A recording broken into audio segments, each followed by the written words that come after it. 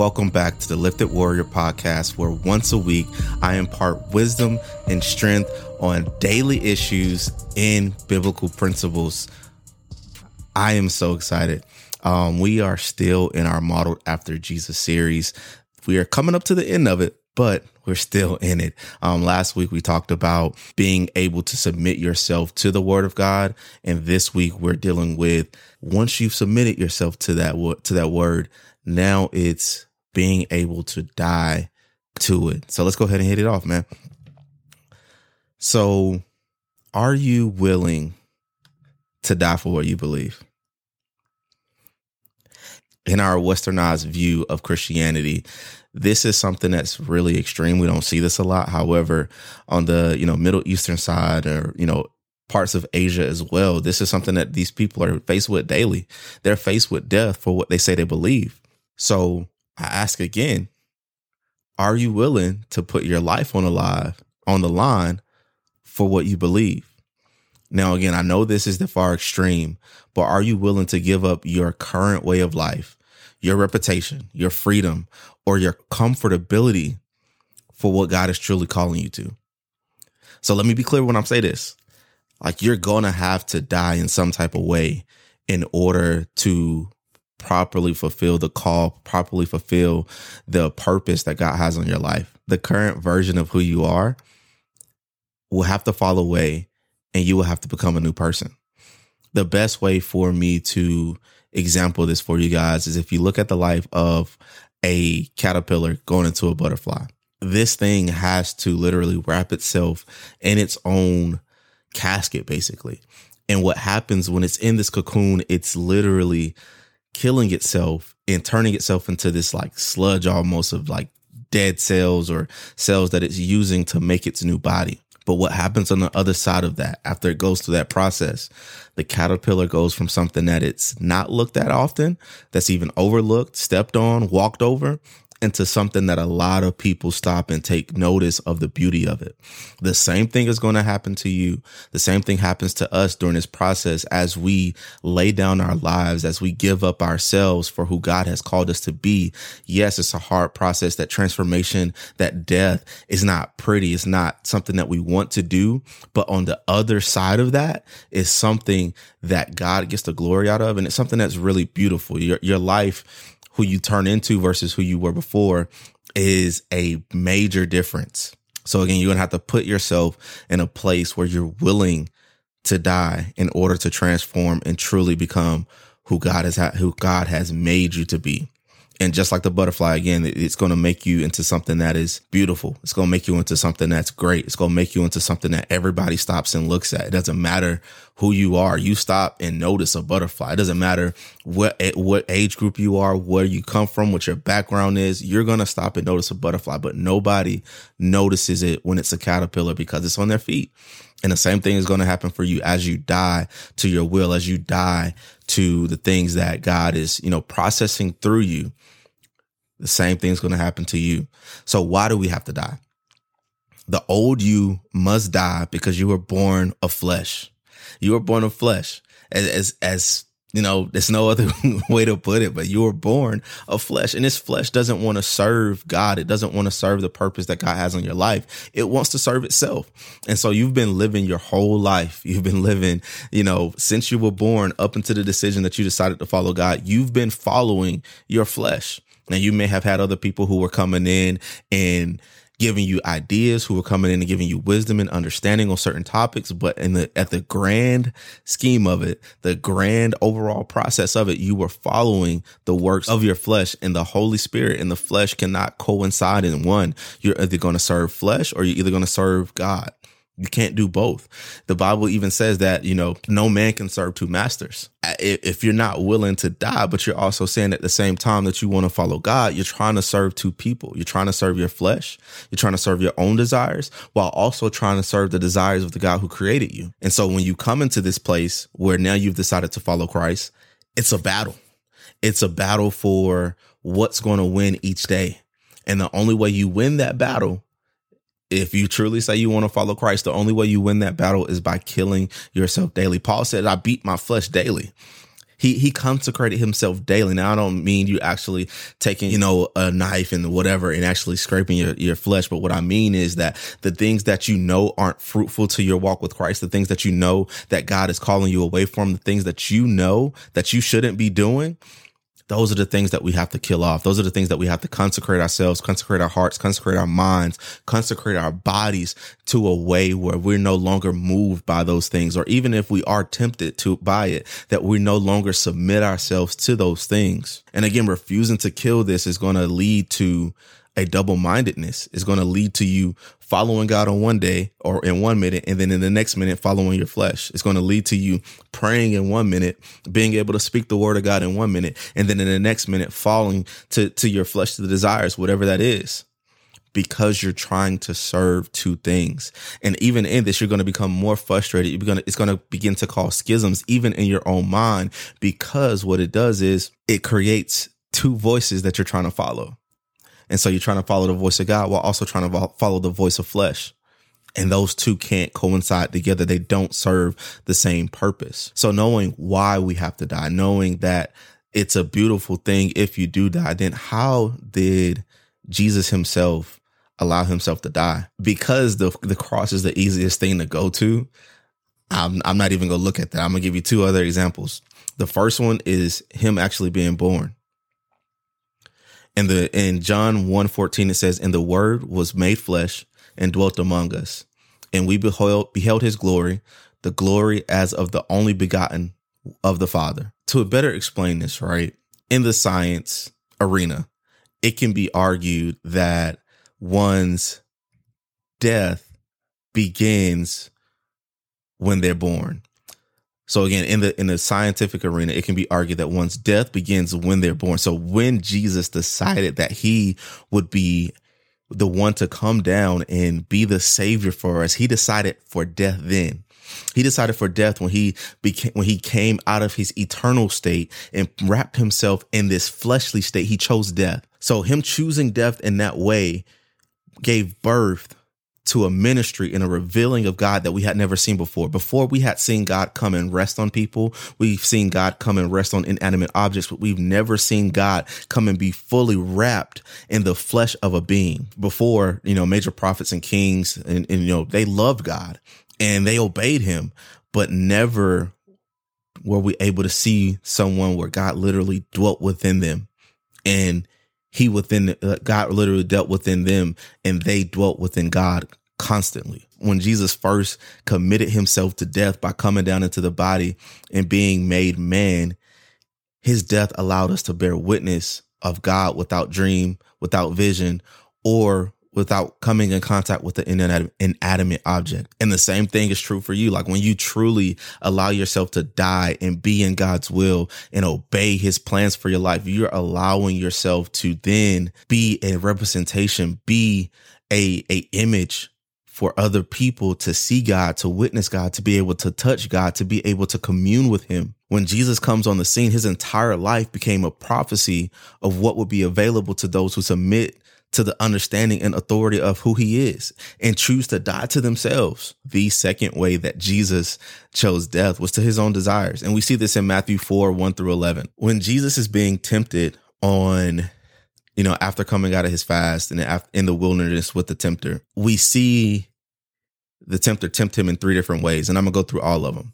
But in order to better understand this, I think we have to first look at what the word tempt means. And it means to try or test one's faith, virtue, character by enticing them to sin, or to solicit them to sin, to tempt, or, of the temptations of the devil. So when I was looking through this, one thing that God really showed me was that in order for there to be a temptation, there first has to be a pull. There has to be a desire. If you don't have a desire to do something, it's not a temptation. If you don't have a desire to smoke and somebody offers you a blunt, that's not temptation. That's just something you're not even going to bat your eyes at. So the first thing that the tempter tempts him with is bread, because he's fasted for 40 days. He's coming out of a 40-day fast, and he tempts him with the very thing that all of us would want as soon as we come out of a 40-day fast. He tempts him with bread. He said, "If you be the Son of Man, command these stones be made bread."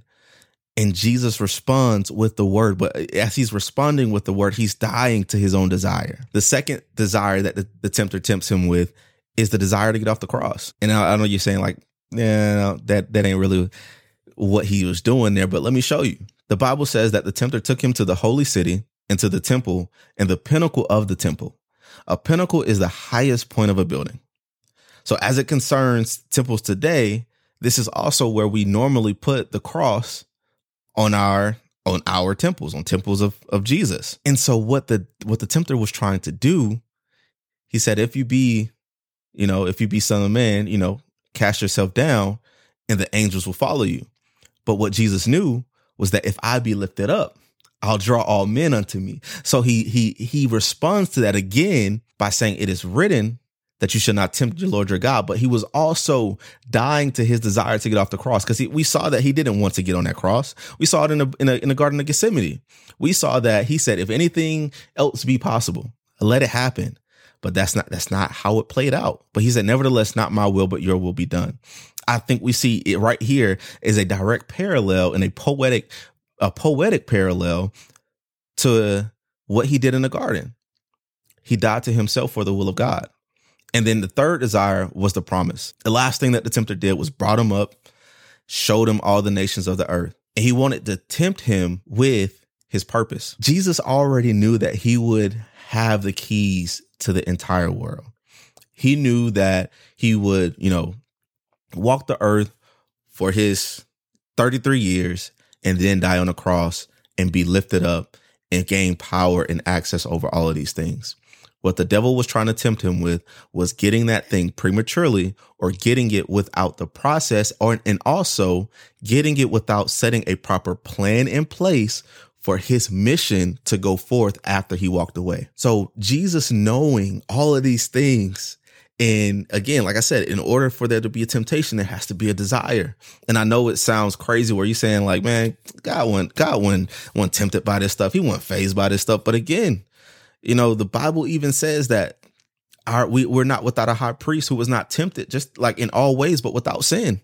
So we know that these things were actual temptations for him. There was an actual pull for him to do these things. But instead of doing that, he said no and chose even to die then. And like I said, knowing this, we know that we have a high priest who chose to die. How then must we die?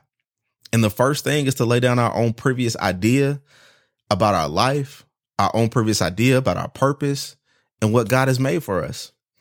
A lot of us are chasing after things, even in the body of Christ, people who are seasoned. A lot of us are chasing after things that aren't necessarily our purpose. We're chasing after things that aren't God's plan for our life. But then also we're chasing after things that we see. So it's people who've given up the thing that they wanted to chase after in the world because they know that's not God's plan for them. But now, instead of really submitting to that plan, they're saying, well, hey, I like the purpose that God put on that person. I want to be like that person. And so I'm going to chase after that. When God didn't say none of that. If we be real, God probably said, don't do that, because you don't have the same process that they went through. And we're chasing after something, not knowing the process that went behind it. But we got to die to that thing. We got to die to our own selfish ambitions. And the second point I want to hit on as it concerns to laying down your previous idea or thought about your life or your purpose is that when you begin to get the revelation and understanding on what it is that God has called you to do, lean into it. And I'm not saying the first inkling that you get, go and run out and do it. No, what I'm saying is once you start to hear that thing that God is calling you to, begin to lean into that, begin to pray into that, begin to, dig deeper into that, begin to get more understanding and more revelation on what it is that God is saying about that thing. And then the second thing, again, I already kind of hit on it, but you got to die to your own personal and selfish desires. Even as you begin to pursue what it is that God has desired for you, you have to lay that thing back at his feet. Because what'll happen is, God can say, hey, you're a preacher, you're a pastor, you XYZ, right? And then now you're going after and chasing that thing, and you're not submitting that back to God. And God's not the one that's doing the work for you. You're doing the work. Now you're striving. Now you're toiling. Now you're working after something versus being a son of him, listening to him, following his plan for your life, and allowing him to elevate you, allowing him to process you, allowing him to develop you in the way that you need to be developed. So we got to die to this. We got to die to our previous ideas. We got to die to our own selfish desires. And then how do you put that in application? I gave you a little bit of application about, leading into that thing, praying about it, all of this other stuff, right? I'm gonna give you 3 steps. First, if you don't know your purpose, or you just trying to ask God, you trying to figure it out. Cool, that's fine. Pray and really pursue God about that. And then also, while you're praying and pursuing God about that, begin to look at the rest of your life. Begin to look at everything that led up to that point. I promise you'll find a common thread through that, right? Case in point, I think of myself, like my common thread is, I'm really called to teach the gospel of Christ. That's it. But if I look at the thread of my life, all throughout my life, I've been doing this. When I was in football, if I learned something, I was helping the rest of my teammates learn it. When I was really heavy into weightlifting and building my body, when I learned it, I went and got certified so I could help other people learn it. And then the same thing with this, when I first really committed myself to Christ and I'm courting my wife, as I was learning, we was making YouTube videos and helping other people learn. And so that's my call, right? That's the underlying purpose of what God wants to do through my life, is to be able to teach others the simple and the foundational things about how to get this thing right, right? So after you lean into it, you pray about it, and you looked at your life, and now after having understanding of that purpose, begin to find ways in order to pursue it. Again, I told you what I did. It was just a common thing for me that once I learned something, I was trying to help the next person learn it. That's my life. I'm trying to hit the neck. I'm trying to get anybody who I come in contact with to the point that they want to be. So you got to lose yourself in the study of becoming who God has called you to be. Fully accept it and begin to think of yourself in that same light. It's a disservice in the kingdom of God right now, where everybody's chasing after apostleship and prophet. But there's if you're thinking about the governing bodies of the body of Christ, there's 3 other things being left out. There's the pastor, there's the evangelist, there's the teacher. But then even if you're just thinking about, the congregational ministries, there's the ministry of helps. There's other ministries that need to be fulfilled. And I promise you, it's easier to walk in those things than it is to walk into the governing ministries of the body. That's not something that you really want to be chasing after and toiling after. Trust me. And then the last thing is, do not bend to the temptation to fall back into old habits or not to change. I know it's easy to just fall back into what's comfortable for you. I know it's easy to just fall back into what you've been doing. That's the easy thing to do. However, you're going to forego so much of your life. You're going to forego so much of who you could have been, what you could have did, who you could have impacted, what God could have did in your life. You're going to forego so much by not being willing to die to those old habits, by not being willing to change. I promise you, there's greater on the other side with Christ than there is back in your old life. If it wasn't there, man, why did you change in the first place? Why did you accept Christ in the first place? Didn't you accept Christ because you came to a place where you understood that without him, that there was nothing else? Or you came to a place where you understood that he had been guarding your life this whole time? So why would you want to go back? And again, I get it. It's easy. It's easy to go back to old habits, especially when storms come and you're thinking, man, why did I give my life? But trust me, there's greater on the other side of your processing. There's greater on the other side of this death to yourself, this death to your will, this death to your own selfish desires. And God will fill in the gaps, man. Do your best to reach where God wants you to be, and then allow him to fill in the gaps. And so as we close, man, this is my weekly challenge to you guys.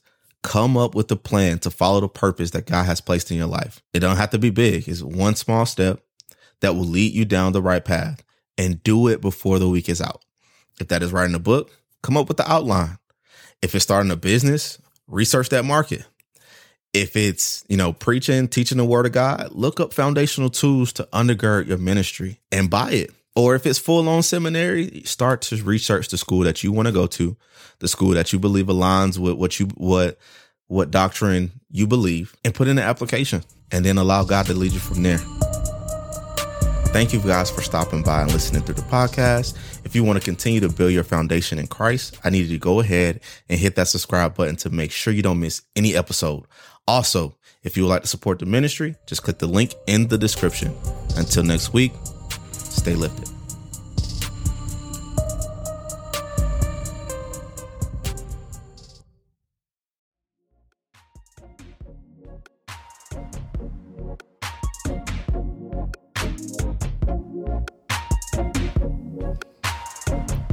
Thank you guys for stopping by and listening through the podcast. If you want to continue to build your foundation in Christ, I need you to go ahead and hit that subscribe button to make sure you don't miss any episodes.